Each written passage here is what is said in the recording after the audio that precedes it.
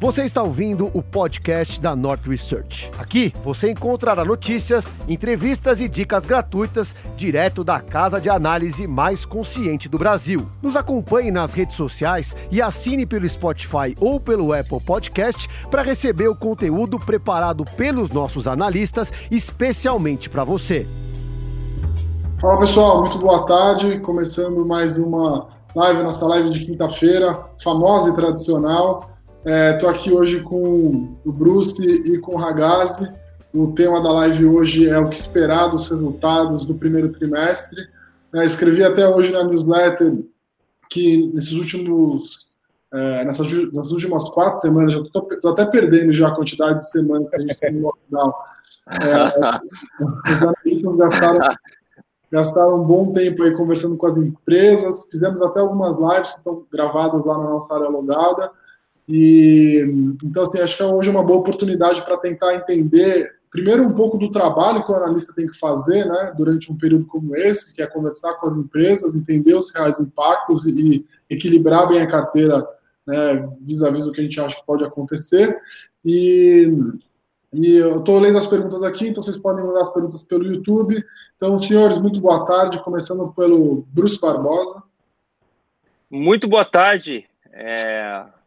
Esse negócio da quarentena tá engraçado mesmo. Eu já tô quase desenhando a cara do Wilson numa bola de vôlei aqui para ficar conversando com o Wilson. Já perdemos a noção, né? Quanto tempo estamos em casa. Falando nisso, terça-feira é feriado, né? Uma ótima data para o pessoal ficar em casa e aproveitar, descansar um pouco. Terça-feira é dia de ficar em casa, então.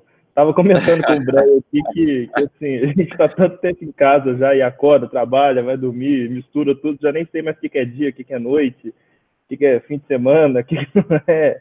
Mas, enfim, eu acho que o Brian começou falando ali sobre o trabalho do analista e acho que ele descreveu bem o que foram, na verdade, as últimas semanas que a gente passou aqui. É lógico que essa crise, do jeito que foi, pegou todo mundo de surpresa, e num primeiro momento, o que a gente teve que fazer é buscar entender o que já estava acontecendo com as empresas, o que elas estavam enxergando que poderia acontecer, quais as medidas que elas estavam tomando para se proteger, para minimizar os danos, etc. Então, assim, num primeiro momento, nas primeiras semanas de quarentena, né, que foi quando realmente a gente começou a ter uma preocupação maior com isso aqui no Brasil, o nosso trabalho foi bastante focado, então, em entrar em contato com as empresas, em ler bastante, em pesquisar bastante dados de mercado, dados setoriais, dados de cada uma das empresas, para a gente ter realmente um mapa mental, né, do que poderia acontecer. E é até engraçado que, estava pensando nisso antes da live, que o tema de hoje é sobre as prévias de resultados do primeiro trimestre, só que, assim, esse vai ser um trimestre muito atípico. A Bolsa sempre está preocupada com o que vem, o que vai acontecer, né? com o que está para vir, não com o que já foi.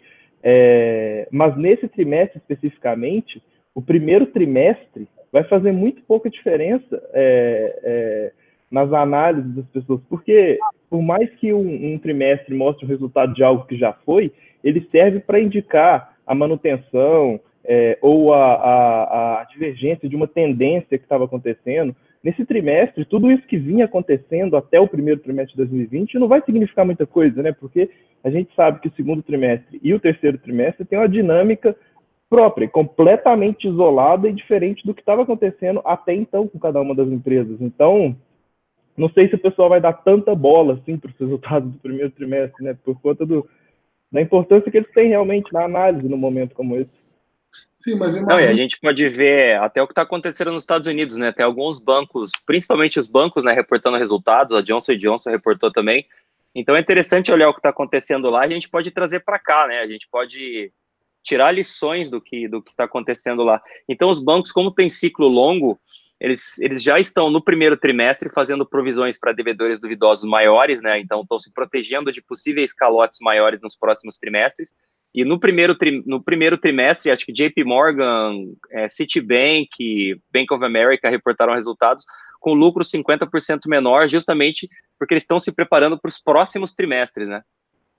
Porque o primeiro trimestre, na verdade, a gente teve uma quarentena bem pequena, né? Foram o quê? 2 semanas só de março que que a gente já estava em quarentena, então acho que até menos. Então o impacto nos resultados em si foram baixos, né? Mas assim, dependendo de como a empresa contabiliza o resultado, muda completamente o que vai acontecer, né? Isso vai ser interessante olhar. Sim. Mas mesmo assim, né? Acho que além dos resultados, talvez os resultados do trimestre eles não sejam tão impactados ou até zero impactados, né? Mas conversando com as empresas, o que vocês conseguiram perceber do ponto de vista porque assim, algumas empresas têm vendas contratadas, tem uma base de clientes ativa, e para cada linha de negócio você tem contratos que podem ser cancelados, né? Enfim, conta um pouco de cada uma das empresas que vocês falaram e principalmente que setores que vocês acham que podem ser menos impactados, né, nesse cenário. É até assim, difícil generalizar uma resposta para essa sua pergunta, porque a gente viu um pouco de tudo nas conversas que a gente andou tendo nas últimas semanas. Então, a gente conversou com empresa que o negócio dela em si vai ser muito pouco afetado. Então, nesse caso, o resultado do primeiro trimestre e do segundo trimestre não vai vir tão diferente. A gente conversou com empresa que vai ser bastante impactada, só que no primeiro trimestre não teve efeito nenhum. Foi um período muito curto ali para afetar, dado a característica daquela empresa. Mas também a gente conversou com empresa varejista, por exemplo, que falou que ela praticamente já perdeu o mês de março, porque até tinha pedido contratado, só que todo mundo, na hora que começou a ver o que estava acontecendo, cancelou, ela não entregou e não faturou praticamente nada. E tem alguns outros casos específicos, como das incorporadoras, por exemplo, que acho que vale citar também, dada a característica dos balanços das incorporadoras, que elas vivem uma situação que é a seguinte: o que importa para o DRE das incorporadoras é a obra estar continuando ou não, porque ela vai reconhecendo tanto a receita quanto o custo no seu DRE à medida que ela vai entregando as etapas de cada uma das obras. Então, assim, no caso das incorporadoras, olhando daqui para frente, se as obras não pararem, os resultados do DRE dela vai ser muito pouco impactado. O que vai ser impactado? O número de lançamentos, porque você não pode fazer lançamentos, não pode ter stand de vendas, não tem como essas empresas estarem lá lançando novos empreendimentos. E aí, isso vai ter um efeito lá na frente, daqui 2 anos, onde era para a empresa estar construindo esses imóveis em que ela estaria lançando agora nesse período de crise, né? Então, assim, acho que a gente teve um pouco de tudo. Não sei se você quer falar de algum caso específico aí, Bruce. Eu quero falar sobre todos os casos específicos, né? De incorporadora especificamente, eu acho que você tem toda a razão. A forma que eles contabilizam o resultado faz toda a diferença, que nem eu estava falando dos bancos, né? A forma de contabilização de resultado faz toda a diferença nos resultados que a gente vai ver. As empresas, sim, estão lançando menos agora, então elas vão ter menos receitas. Calma aí que apareceu um investidor aqui, ó, querendo aparecer na live. Coloca. Desculpa aí, pessoal, home office é assim.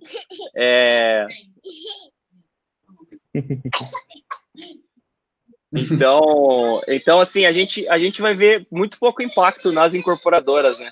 No resultado em si, no balanço em si. Até uma dúvida que a gente tinha recorrente de muitos assinantes aí nos últimos meses é que as incorporadoras pareciam caras, né? Se você olhasse, por exemplo, EV/EBITDA, preço-lucro das incorporadoras, elas pareciam caras, mas é justamente porque os resultados demoram a chegar, né? Como elas são de ciclo longo, eles lançam, vendem, mas os resultados não são contabilizados, né? Então não aparece lucro, não aparece EBITDA, demora até entrar isso no resultado. Então elas pareciam caras, mas na verdade é que os resultados vêm atrás, né? O mercado, obviamente, sempre antecipa. Boa. O que vocês acham, assim, entre todos os setores ou empresas que vocês falaram, assim, alguma empresa que mudou muito, assim, o panorama, né, assim, ao ponto de falar assim, puta, cara, com esse negócio, com esse novo cenário, esse setor aqui vai ser muito impactado, ou até uma empresa que se chegaram a olhar, falou, bom, isso aqui caiu muito, caiu 60%, 70%, vamos olhar para estudar e depois chegar à conclusão de que não vale a pena, porque ainda vai sofrer muito nos resultados daqui para frente. Teve uma que caiu bastante, a gente já estava de olho nela lá, quando a Bolsa estava a 120 mil pontos, e a gente aproveitou esse momento atual, mais de uma, né? Acho que 2 ou 3, a gente aproveitou esse momento atual para fazer uma fezinha ali no anti-trader, né? Obviamente eu não vou falar quais ações são, mas assim, ações que digamos, com um futuro brilhante. Claro que mudou, né? A gente vai ter, digamos, 1, 2 trimestres, talvez até 3, com resultados piores, as empresas sofrendo, ou, assim, nos setores delas, algumas sofrem mais que outras, mas que pensando a longo prazo, assim, tem um caminho violento para andar, né? Principalmente porque o Brasil mudou, né? Então acho que um negócio bastante interessante de olhar essa crise agora é olhar os juros, né? Então normalmente o Brasil precisava subir os juros quando o dólar subia lá atrás para segurar a inflação, e dessa vez a gente baixou os juros. Mesmo assim, as expectativas de inflação estão caindo, porque o crescimento econômico, a expectativa de crescimento econômico também vem caindo. E a gente pode até reduzir ainda mais os juros, né? Já está na mínima histórica, e a gente pode reduzir ainda mais. Então, acho que isso vai fazer uma diferença brutal, não só para a Bolsa, né? Mas, assim, para todos os investimentos na vida real, né? Na economia real.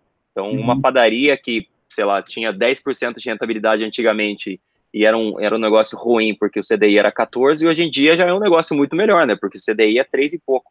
Sim. Então...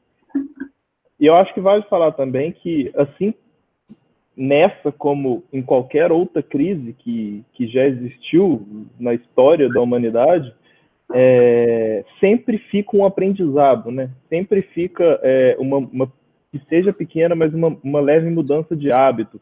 Eu acho que se a gente fosse citar alguns exemplos de mudanças que podem vir a acontecer e, consequentemente, vão impactar as empresas relacionadas com esse tipo de serviço, com esse tipo de produto, eu acho que valeria citar, por exemplo, o que a gente está fazendo aqui agora. Nós estamos fazendo uma live que a gente estaria fazendo presencialmente, todo mundo no mesmo lugar. A gente está cada um na sua casa.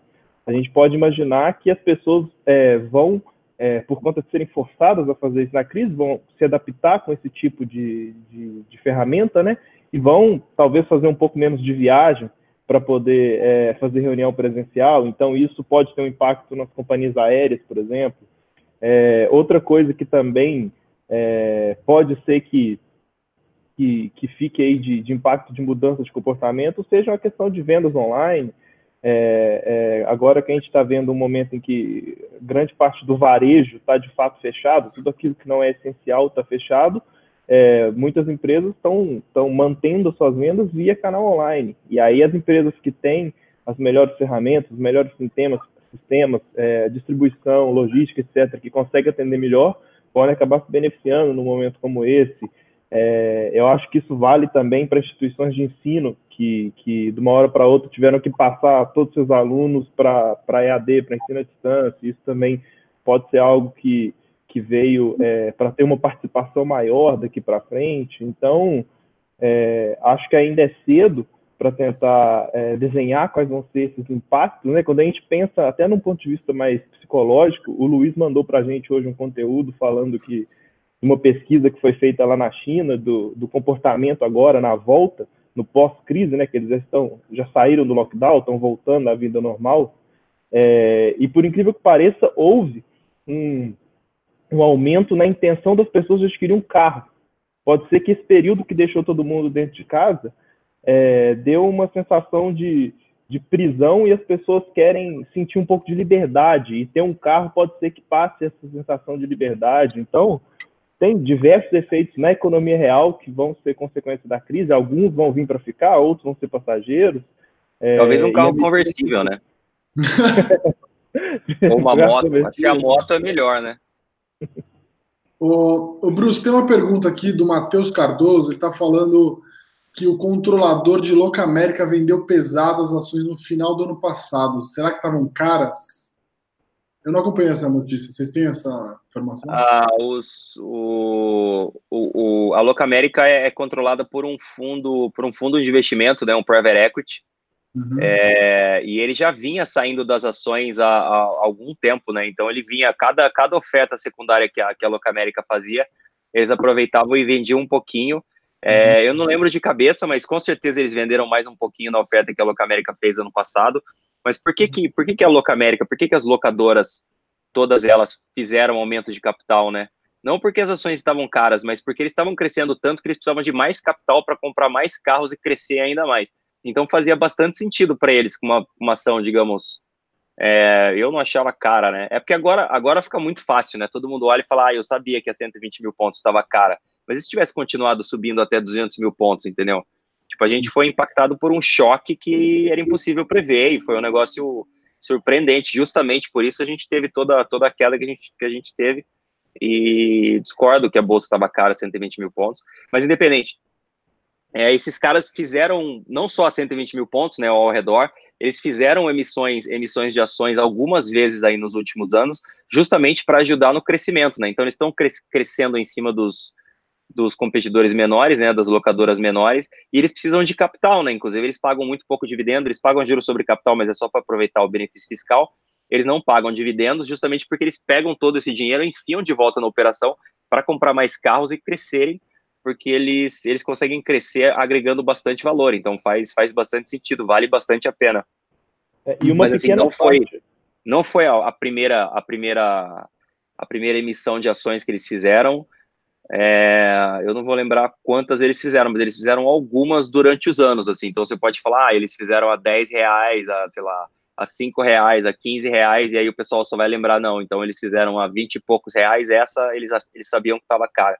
Na verdade, ninguém sabe quando as ações estão caras ou estão baratas, dá para ter uma ideia, mas assim, você tem uma noção, se tipo assim, agora, por exemplo, tá barato demais, e quando estava lá em cima, parecia que já estava, tipo assim, talvez bem precificado, dependeria, obviamente, do crescimento da nossa economia, mas a nossa economia já estava dando vários sinais de que melhoraria, né? Eu nem vou falar que poderia engrenar de vez, mas estava em processo de melhora. Então, se você for pensar, nossa, a bolsa estava cara lá em cima, depende, né? Depende do crescimento que a gente veria em 2020 se não tivesse a crise. Boa. E pode ter também, só complementar, Bré, pode ter também uma pequena parte dessa venda que é simplesmente obrigação contratual da dívida. Essa semana, inclusive, 2 dos controladores de Locamérica venderam, acho que 1,15% da sua participação, mas é porque isso já estava no contrato de dívida que foram emitidos lá atrás. Então, uma pequena parte disso pode ser explicado por conta disso também. Eu vi, isso aconteceu inclusive com a Azul, um controlador lá teve que vender participação porque tinha contratado uma dívida e tinha como garantia as ações da empresa, né? E aí quando chama a margem, o cara é obrigado a vender no pior momento. No caso, nem foi porque deu alguma coisa errada com a Locamérica, não. Simplesmente estava como uma cláusula do contrato mesmo, a redução da participação. Sim. O Bruce, tem uma pergunta aqui do Roberto Salvio. Quanto a São Carlos vai sofrer com a história do WeWork? Boa pergunta. A gente até conversou com eles outro dia, né, Ragazzi? Foi um papo bastante legal. Assim, eles vão sofrer menos do que... Tem algumas outras empresas de propriedades, né, de properties, que é o que a gente fala, que tem uma exposição maior ao WeWork, especificamente. São Carlos imaginamos... só tem um imóvel. É menos de 1% da receita. Ele só tem um imóvel alugado por WeWork. A exposição é bem baixa. Mas se o WeWork sair de todos os imóveis, digamos assim, se tiver uma saída, entre aspas, catastrófica, pode impactar o preço de vários imóveis, né? Então, não impacta só o preço do imóvel que eles efetivamente saiam, mas, assim, a região também. Então, pode ter um impacto grande. A São Carlos estava querendo comprar imóveis, inclusive, até antes da crise. Eles têm um espaço de caixa para fazê-lo. Então, pode ser uma oportunidade para eles, né? Pode ser uma oportunidade deles abocanharem aí mais algum imóvel a um preço mais interessante. Mas, assim, a receita da São Carlos é, por definição, muito de longo prazo, né? São aluguéis de imóveis para, digamos, bons inquilinos. Eles podem ter alguma renegociação de curto prazo, ou atrasa um pagamento ou outro, mas, assim,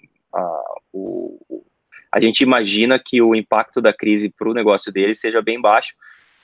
A segunda avenida de receita deles é a venda dos imóveis, mas isso é por definição de longo prazo, né? Então, assim, alguns trimestres com a economia mais parada não faz muita diferença para eles, não. É que a São Carlos, ela atua em 2 segmentos, né? No segmento corporativo, e ela passou a atuar também no segmento centro de conveniência. No segmento corporativo, que é 90% da receita dela, o impacto assim, foi quase nulo. Ela continuou recebendo os aluguéis normais, geralmente porque ela acaba alugando para empresas sólidas e que não estão tendo, ou pelo menos estão priorizando o pagamento do aluguel, né? Não necessariamente não estão tendo problema. Já no segmento de centros corporativos, ela alegou que tem assim, cerca de 40% das empresas que alugam as lojas delas, né, nos centros comerciais que elas têm, nos centros comerciais, como se fosse aquele conjunto de lojas debaixo de um prédio, por exemplo. Tem 40% das lojas que estão fechadas, lojas que são de varejo, que não são serviços essenciais, como um cabeleireiro, por exemplo, e aí esse pessoal, sim, pode ter uma dificuldade um pouco maior para pagar, mas se a gente for olhar o potencial impacto disso na receita total de locação da São Carlos é muito pequeno, porque é 40% de 10%, então é 4% da receita total se todos esses não conseguirem pagar. Então, mesmo assim, seria um impacto muito pequeno, e não é esse o caso. Eles estão pedindo um prazo, pagando uma semana depois, 15 dias, as pessoas não estão já cancelando ou simplesmente não pagando, eles estão só renegociando e pedindo alguns dias. Então, o impacto na operação, na receita de aluguel, é bem limitado, e como o Bruce disse, essa questão da compra e da venda de imóveis, a São Carlos é uma das poucas empresas que pode, né, não vai, mas que pode se beneficiar dessa crise, caso ela consiga comprar bons ativos, bons terrenos, bons imóveis, na verdade, de vendedores que possam estar passando por uma pressão ali, precisando de liquidez, e vão acabar fazendo um preço de venda que não aceitariam fazer antes da crise. Então, ela pode até se beneficiar de uma situação como essa.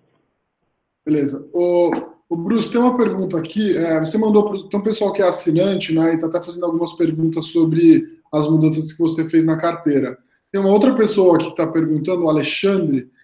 Explica a diferença entre o Nord Investidor de Valor e o Antitrader, né, que são 2 produtos que você toca aí na Nord e que tiveram algumas alterações nas carteiras recentemente. Assim, a grande diferença, a grande mudança que a gente percebeu nos relatórios da Nord dos premiums para os essenciais, né?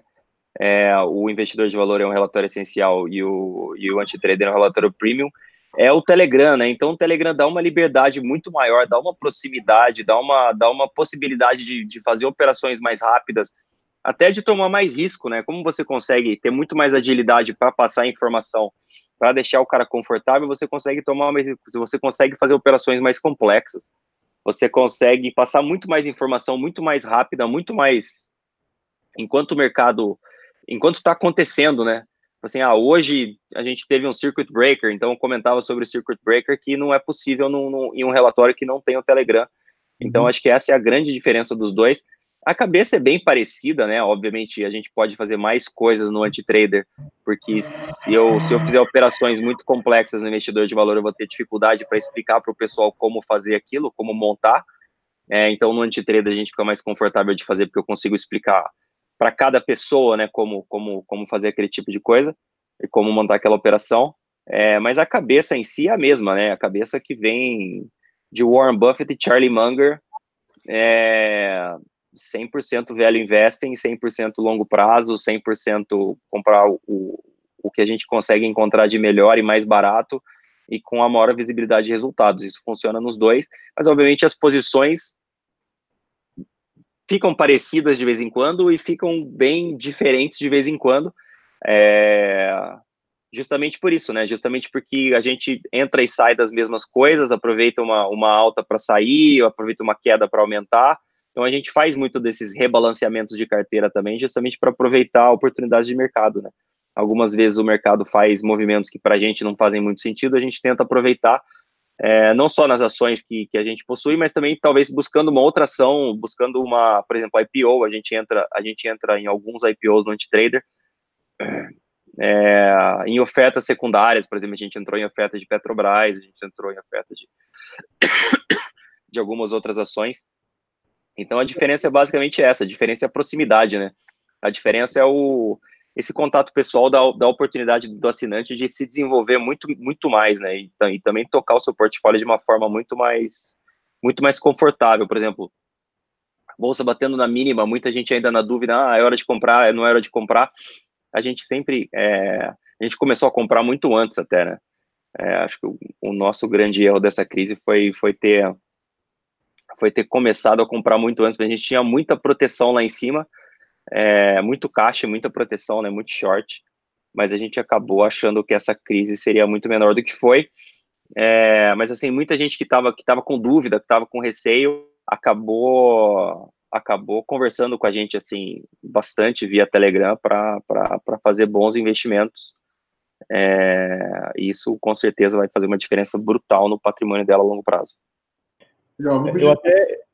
Eu ia só complementar, Bré, que assim, a gente tem uma filosofia de investimento bastante similar entre os dois produtos, o que permite o anti-trader ser um pouco mais ágil, no sentido de entrar e sair de posições por conta de movimentos que aconteceram fora do nosso controle, mas que a gente pode se aproveitar, o que permite tomar um pouco mais de risco, tá numa ação um pouco mais complexa, que a gente tem uma liberdade maior para sair também sem a gente enxergar que alguma coisa deu errado, ou até de fazer uma operação como short, como derivativos, coisas que a gente não faz no investidor de valor, tudo isso é consequência da proximidade que a gente consegue ter no anti-trader e como consequência da ferramenta que a gente utiliza, né? Que a gente tem, primeiro, uma ferramenta que é o Telegram, que permite um contato em tempo real. Então, saiu uma notícia importante, a gente já consegue mandar na hora, mudou alguma coisa no case, na empresa, a gente já consegue atualizar na hora o pessoal,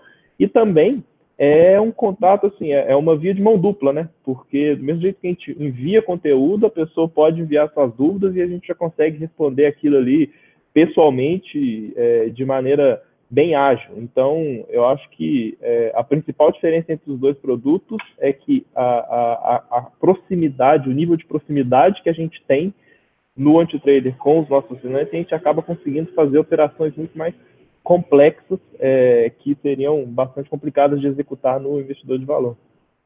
O Bruce, o Telegram é interessante também, né? Redes sociais são interessantes, porque dá para mandar vídeo, dá para mandar áudio, dá para mandar escrito, dá para mandar sinal de fumaça. Não, sinal de fumaça não dá ainda, mas dá para você usar várias mídias diferentes para mostrar a mesma coisa, né? Inclusive um negócio que é bem legal que a gente está fazendo no anti-trader agora, quando sai o resultado de uma empresa, fazer um vídeo sobre o release de resultados da empresa, explicando o que tem no release e o que é importante para aquela empresa. Então, o pessoal vem gostando bastante desse tipo de coisa também, que dá para fazer porque a gente tem o Telegram, né? Então, o Telegram é uma ferramenta, assim, espetacular para a gente fazer o que a gente faz hoje em dia. E, assim, aproxima bastante o assinante da gente, né?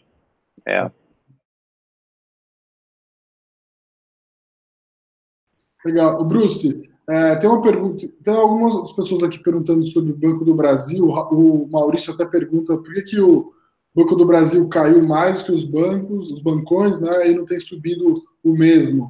Né? Como é que você acha que fica o setor? Na última crise, né, os bancos saíram quase ilesos, né? Eu digo, na última crise, a de 2015, a de 2008, os bancos sofreram bastante. Teve até a fusão de Itaú e Unibanco naquele momento, né? E o Unibanco estava prestes a ir para a casa do chapéu, né? Como é que vocês acham que os bancos saem na crise? E a gente tem visto aí, por exemplo, o Banco do Brasil negociando a 0,7 do patrimônio líquido, né? É um setor que você acha que passa aí mais tranquilo ou vai sofrer mais do que sofreu nas outras vezes? Os bancos... Até a gente começou comentando sobre os bancos divulgando resultados lá fora, né? Eu acho que eles vão ter, sim, queda de lucro para se prepararem para um aumento de inadimplência nos próximos trimestres. Acho que os bancos grandões no Brasil, que têm Seguridade e Serviços, que é uma linha de resultados bem mais resiliente, vão sofrer menos. Os bancos menores possivelmente vão sofrer mais.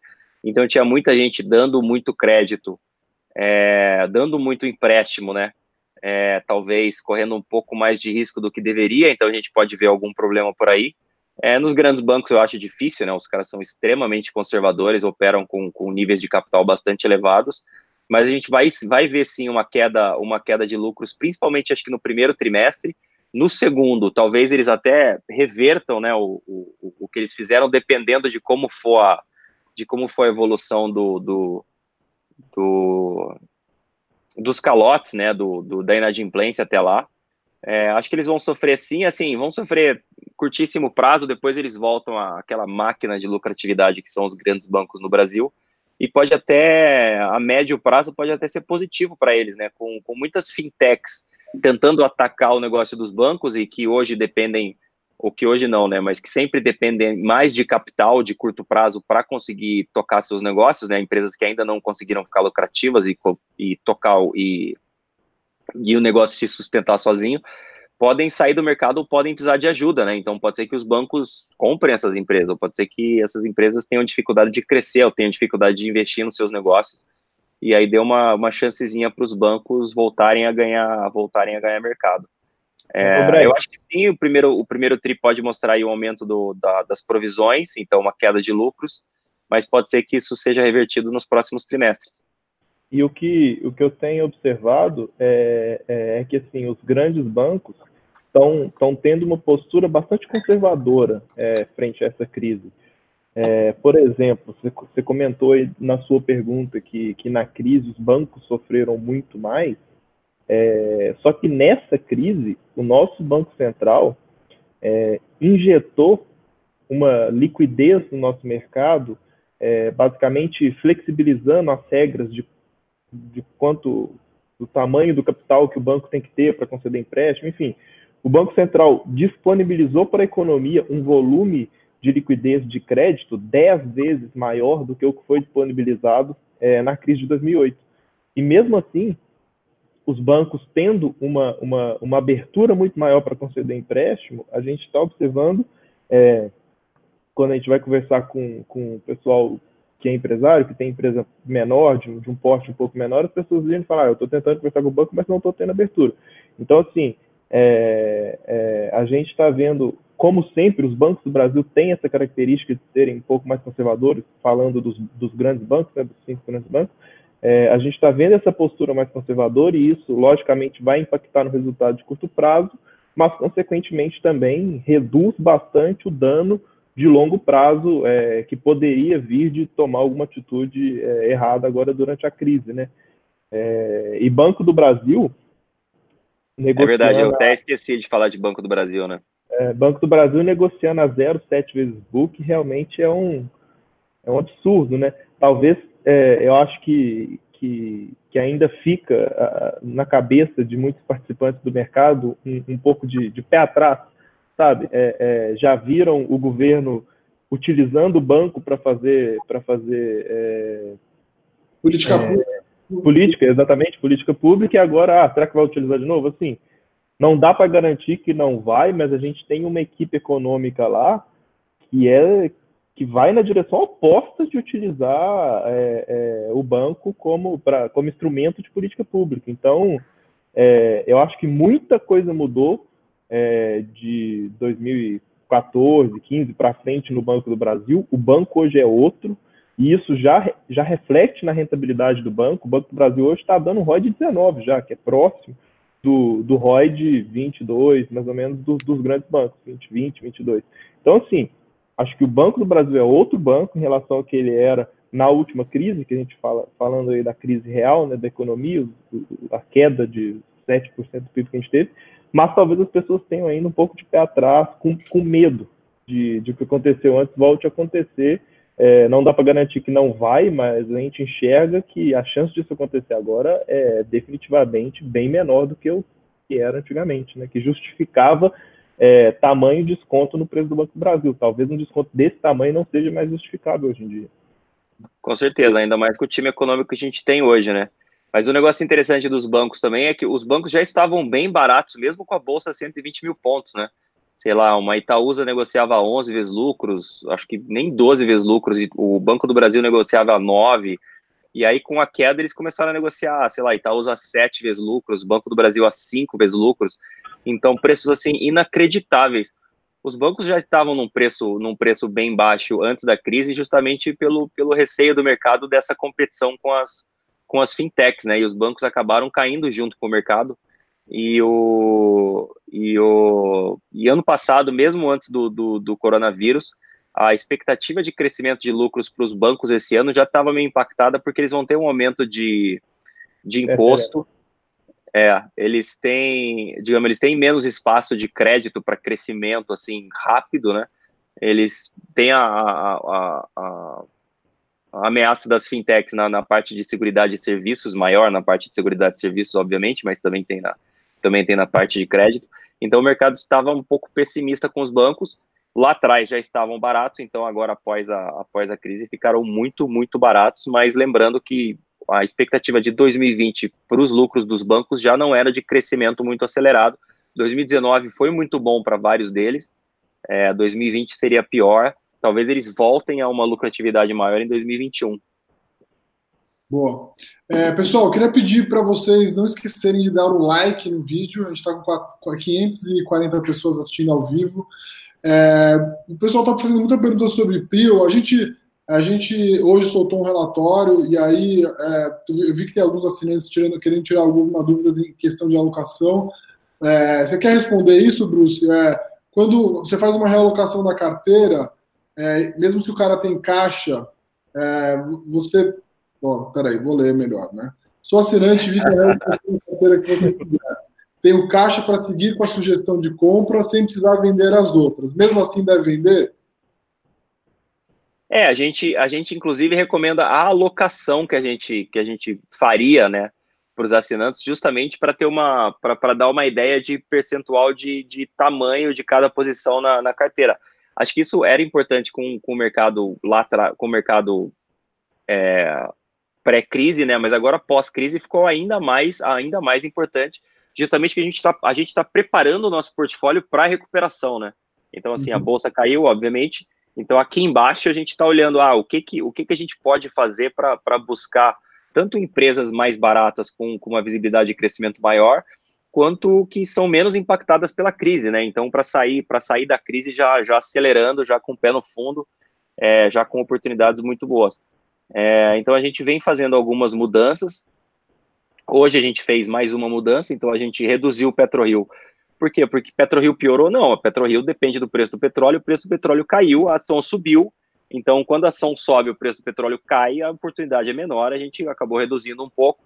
Se o preço do petróleo subir, como era antigamente, né, o preço do petróleo estava a $65 e o preço da ação lá embaixo, é uma oportunidade bastante boa para comprar as ações. Então, o preço do petróleo subindo e a ação caindo é ótimo, o preço do petróleo caindo e a ação subindo é ruim.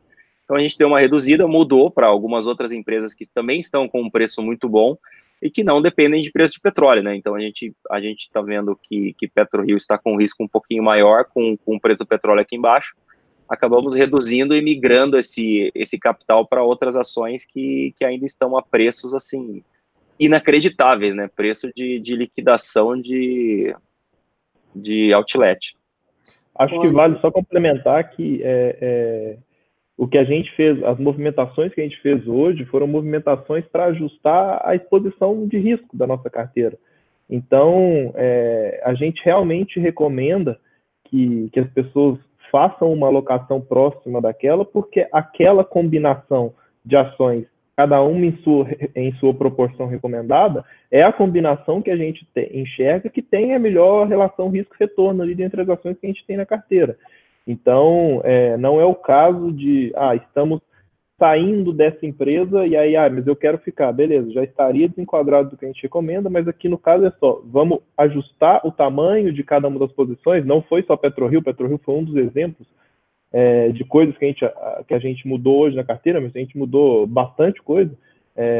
Acho que 5 ou 6 ativos tiveram alterações na participação. Então, a gente realmente recomenda que a pessoa siga a nossa alocação, porque essa é a melhor combinação de ativos e cada um na quantidade recomendada que a gente enxerga daqui para frente. O cenário mudou, a gente sentou na mesa, revisamos todos os casos que a gente tem ali em cada uma das empresas e adequamos a nossa carteira para o que está para vir, não para o que já passou. O que já passou já foi. A gente tem que preocupar sempre com o amanhã. Então, foi isso que a gente fez. E sim, a resposta direta para a sua pergunta é que a gente recomenda que a pessoa siga as nossas alocações, mesmo tendo caixa. Boa. É porque acho que é interessante pontuar também, não é dica, né? Não é compre essa ação e fique milionário. Não existe isso. Tipo, todas as ações têm riscos específicos da empresa, ou específicos do mercado que ela atua, ou específicos da execução do plano de investimento que a empresa precisa fazer.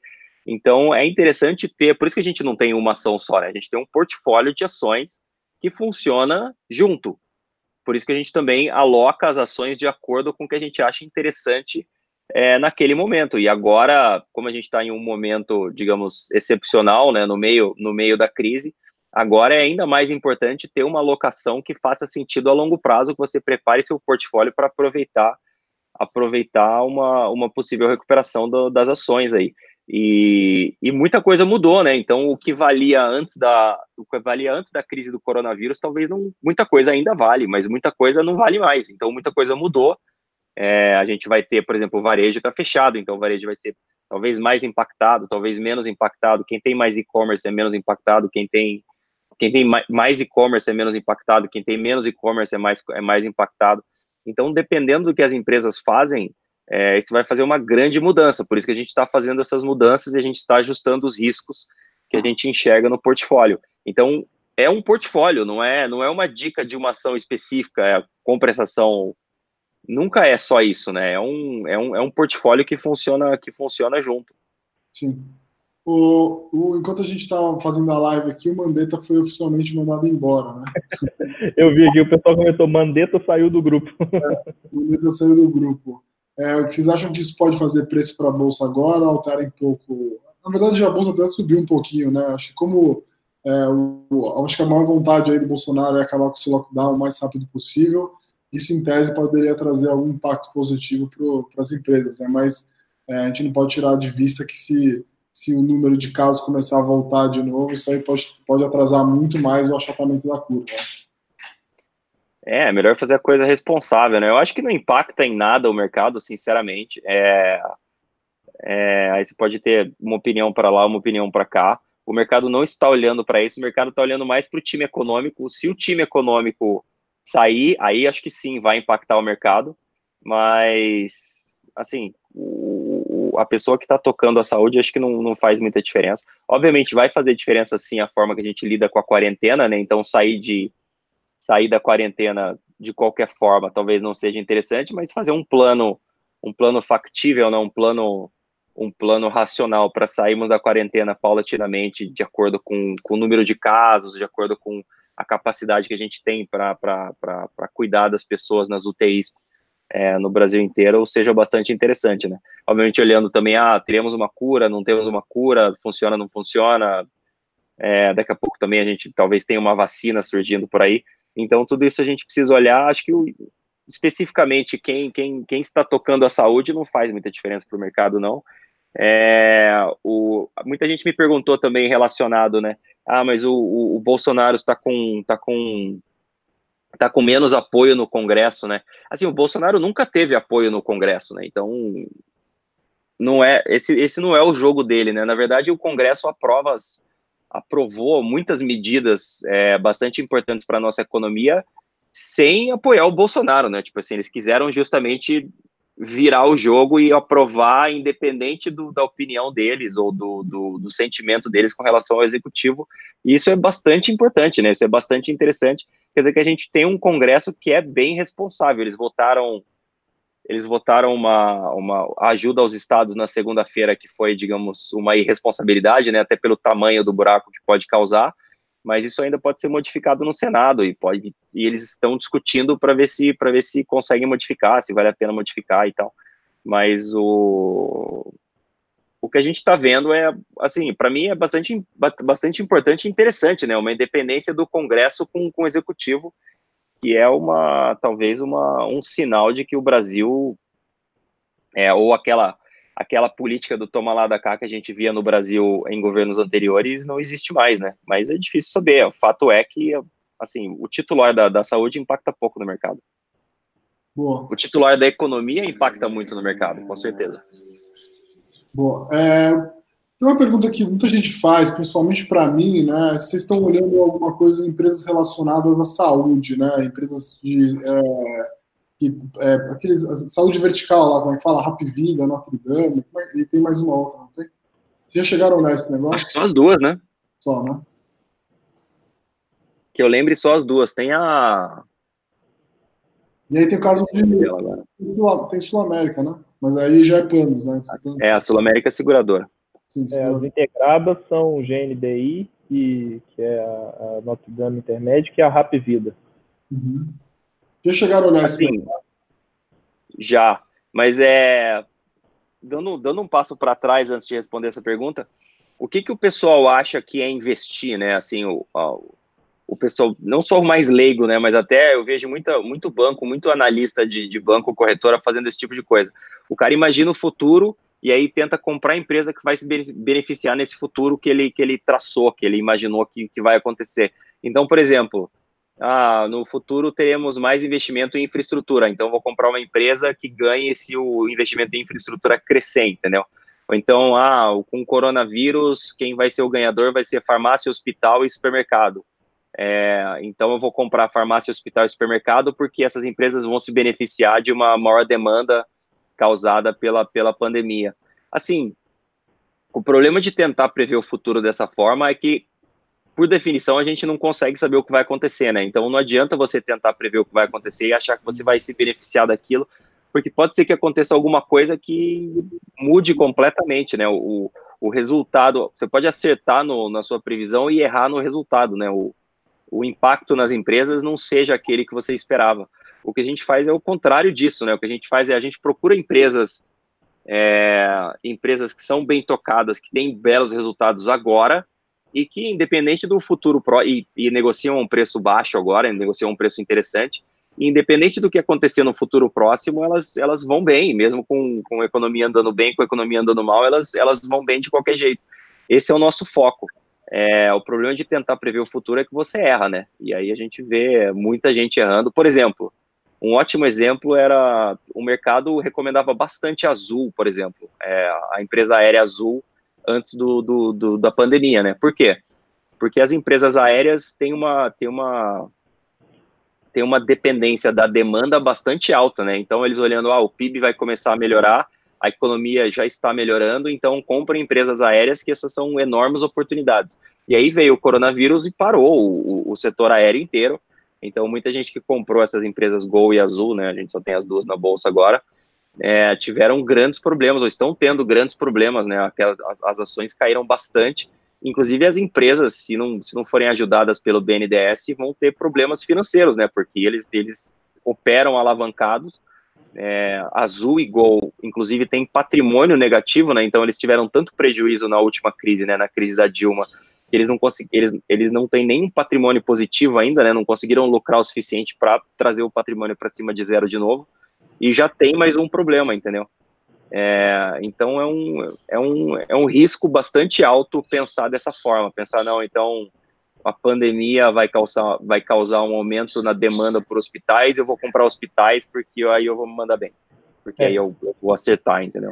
E eu acrescentaria mais 3 pontos também, que assim, nessas empresas verticalizadas do setor de saúde, realmente elas construíram um modelo de negócio que faz todo sentido, que, poxa, eu vou ter o plano de saúde, o hospital, o contato com os médicos, as clínicas, os laboratórios, etc., e aí você consegue acabar tendo uma gestão muito mais eficiente de tudo isso junto do que separado.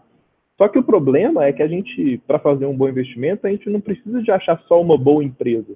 A gente precisa achar uma boa empresa, com boa perspectiva de crescimento, mas que esteja num preço atrativo, porque de nada adianta a gente encontrar um modelo de negócio sensacional, mas que o mercado precifica que aquele negócio é 2 vezes melhor do que ele realmente é bom, mas precifica uma coisa muito superior ainda do que isso. Então, acho que o principal problema dessas empresas, principalmente ali no pré-crise, era preço. Então, são boas empresas, mas tem essa questão do preço. Acho que vale citar também, se por um lado vai ter maior demanda de hospitais e etc. Essas empresas, assim, o ponto de contato com os clientes é o plano de saúde, por onde entra cliente. E, para vender plano de saúde, tem que ter e elas vendem principalmente para segmento empresarial. Então, precisa de desemprego baixo. A gente precisa ver como é que vai ser essa questão da redução do desemprego com crise, pós-crise, etc. Então, se por um lado aumenta o movimento do hospital, por outro, isso não necessariamente tem um impacto direto nos negócios delas, porque os hospitais delas são utilizados para atender o plano de saúde delas, não gente de fora. Até pode ter em alguns casos, mas não é o que elas buscam fazer. Então, acho que esses 2 pontos são importantes. E o terceiro ponto é que essas empresas crescem na base do M&A, adquirindo hospitais, adquirindo outros planos de saúde para entrar em novos mercados, entrar em novas regiões, etc. E assim, o que a gente começou a observar nas últimas transações é que elas já não vinham conseguindo pagar um preço tão bom quanto estavam pagando antes. Então, quando a gente coloca isso tudo em cima da mesa aí, não deixa essas empresas que são boas tão atrativas como investimento. Então, acho que daria para resumir aí, mais ou menos dessa forma, como é que a gente enxerga essas empresas. Boa. Até porque, por melhor que seja um negócio, ele não vale infinito, né? Sim. Então, uma coisa também que as pessoas esquecem de olhar é quanto você está pagando. O negócio é muito bom, cresce e tal, é rentável, tem uma oportunidade de crescimento violenta, mas, assim, vale a pena pagar infinito nela? E aí o pessoal fala, não, mas você poderia pagar infinito nas FANG, por exemplo, Facebook, Amazon, Apple, Google e Netflix e Google, né? Fala, nossa, eu poderia ter pagado qualquer preço lá atrás por elas e agora elas fazem isso valer a pena, entendeu? Porque elas subiram tanto que qualquer preço que você tenha pago, você teria ganhado muito dinheiro. Mas você está só olhando as ganhadoras, né? Você não lembra das outras empresas que foram as perdedoras que digamos, surgiram na mesma época que essas empresas na Bolsa. Então, assim, você tem um viés de sobrevivência bastante alto fazendo esse tipo de análise, né? Sim. Bruce, avisa sobre, então, o fechamento, a abertura e o fechamento do Antitrader do pessoal. A gente tem mais alguns minutinhos, eu vou selecionar mais uma pergunta, então, pessoal, pode ir mandando perguntas enquanto isso, que eu vou selecionar aqui. Legal. Então, assim, como a gente tem um contato muito pessoal via Antitrader no Telegram e tudo mais, e a gente precisa que o pessoal evolua rápido, né, para montar as operações, para acompanhar o dia a dia no Telegram e a velocidade do que a gente faz, a gente mantém o Antitrader fechado, né? Ele ficou fechado assim bastante tempo, até porque a gente estava fazendo operações com ações bem líquidas, né? Então a gente acabou mexendo um pouquinho demais nos preços. Então a gente sempre deixa o Antitrader fechado justamente para a gente ter um pouco mais de flexibilidade, um pouco mais de previsibilidade no tamanho da base, né? E aproveitando essa queda do mercado, a gente contratou 2 pessoas novas para o time, né? Para ajudar o Ragazzi, coitado, estava trabalhando demais. Então agora a gente viu uma oportunidade de reabri-lo. Então reabrimos ele, acho que anteontem, se não me lembro. Reabrimos ele esses dias, então tá entrando muita gente nova, né? Então dá um trabalhinho maior aí quando o pessoal entra também, até colocar o pessoal em linha com o raciocínio, né, em linha com a estratégia e entendendo como funciona o produto. E para quem tem interesse, né, para quem gosta desse contato mais próximo, gosta de aproveitar oportunidades que estão surgindo assim de baseada no mercado hoje em dia, né? Pode ser uma opção interessante. Então dê uma testada. Obviamente os primeiros 30 dias são nos primeiros 30 dias o cancelamento é grátis, né? A gente deixa o pessoal testar para ver se faz sentido, se agrega valor para o portfólio delas. Então façam o teste, me chamem lá no Telegram, ficarei muito feliz em conversar com vocês, bater um papo de mercado. Pessoal, teve gente aqui perguntando sobre várias empresas, que talvez... mas deixa eu só, faltou o principal, né? E a gente vai fechar ele de novo. Então, aproveitem esse período aí de Antitrader reaberto, que a gente já fecha ele de novo. Não sou eu que decido, né? O pessoal do marketing, então aí vocês vão ter que pedir, pelo amor de Deus, pro pessoal do marketing lá reabrir ele de novo. Mas, possivelmente, nos próximos dias, a reabertura foi um grande sucesso, né? Então a gente teve muita gente entrando nova aí, possivelmente fecharemos ele nos próximos dias. Foi mal, te interrompi. Beleza. O pessoal está perguntando sobre algum case específico aqui, Gafisa, Tecnisa. Só lembrando que a live fica salva. A gente falou sobre incorporadoras no começo, a gente tem depois na descrição do vídeo o índicezinho com as principais perguntas. Vocês podem, depois que o vídeo ficar disponível no YouTube, é só seguir lá o índice, pode ir direto para as perguntas. Então, a gente falou sobre incorporadoras, a gente falou sobre bancos, a gente falou também sobre as empresas de saúde verticais, a gente falou sobre Locamérica. O que mais que a gente falou? Um pouquinho sobre varejo. A gente pode falar sobre varejo no geral, né? Então, termina aí falando um pouco sobre varejo, Bruce. Fala aí, Ragazzi. Vou deixar o Ragazzi falar, porque... falei muito hoje.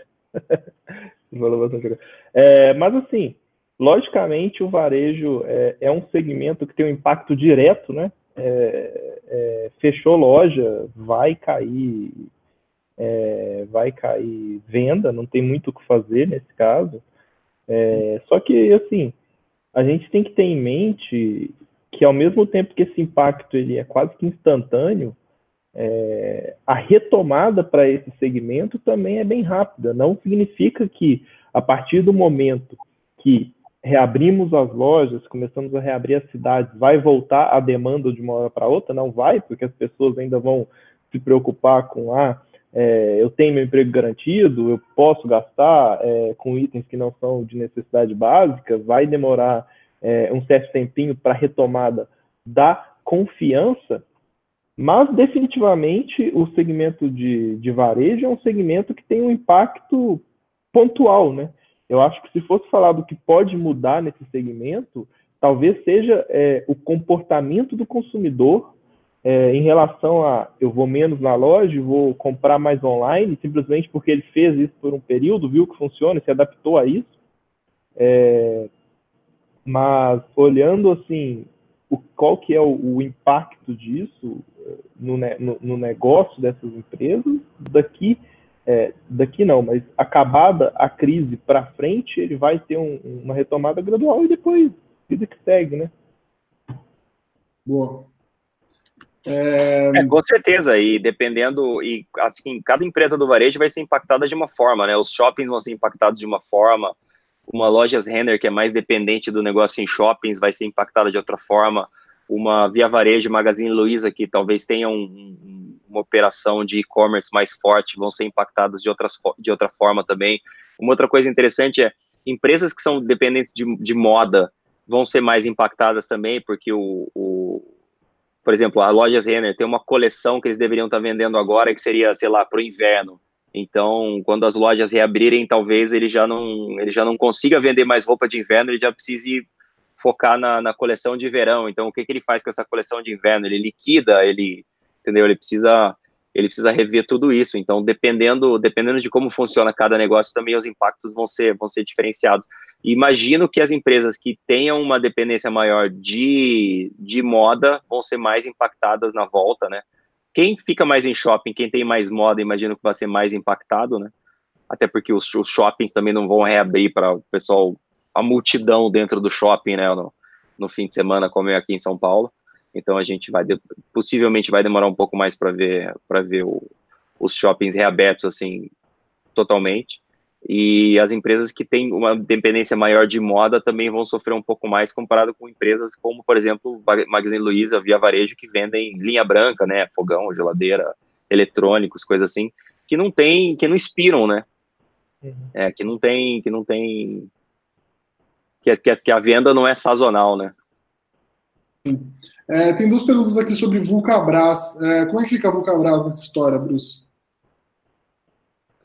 A Vulcabras, assim, tem zero problema de caixa, eles têm caixa líquida, né, tem dinheiro sobrando, digamos assim, vão ser impactados, sim, obviamente, ninguém está correndo agora para ir comprar um tênis olímpicos no shopping, até porque o shopping está fechado, né, e também não pode sair na rua, né, então o pessoal não está nem usando o tênis olímpico dele, o olímpicos dele para correr agora. Eles vão ter um impacto na venda, sim, possivelmente vai ser importante nesse trimestre.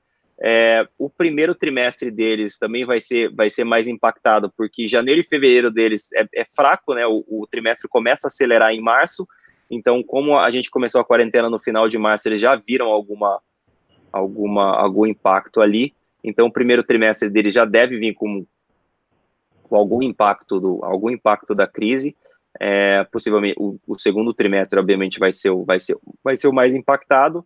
a gente precisa ver como vai ser a volta, né? A Vulcabras já não estava com resultados assim muito bons, estava com resultados estáveis, mas ainda não tinha encontrado um crescimento sustentável nos seus resultados, e acho que agora vai demorar um pouco mais, né? Então, acho que 2021, né? Talvez 2020 seja mais um ano de recuperação para eles.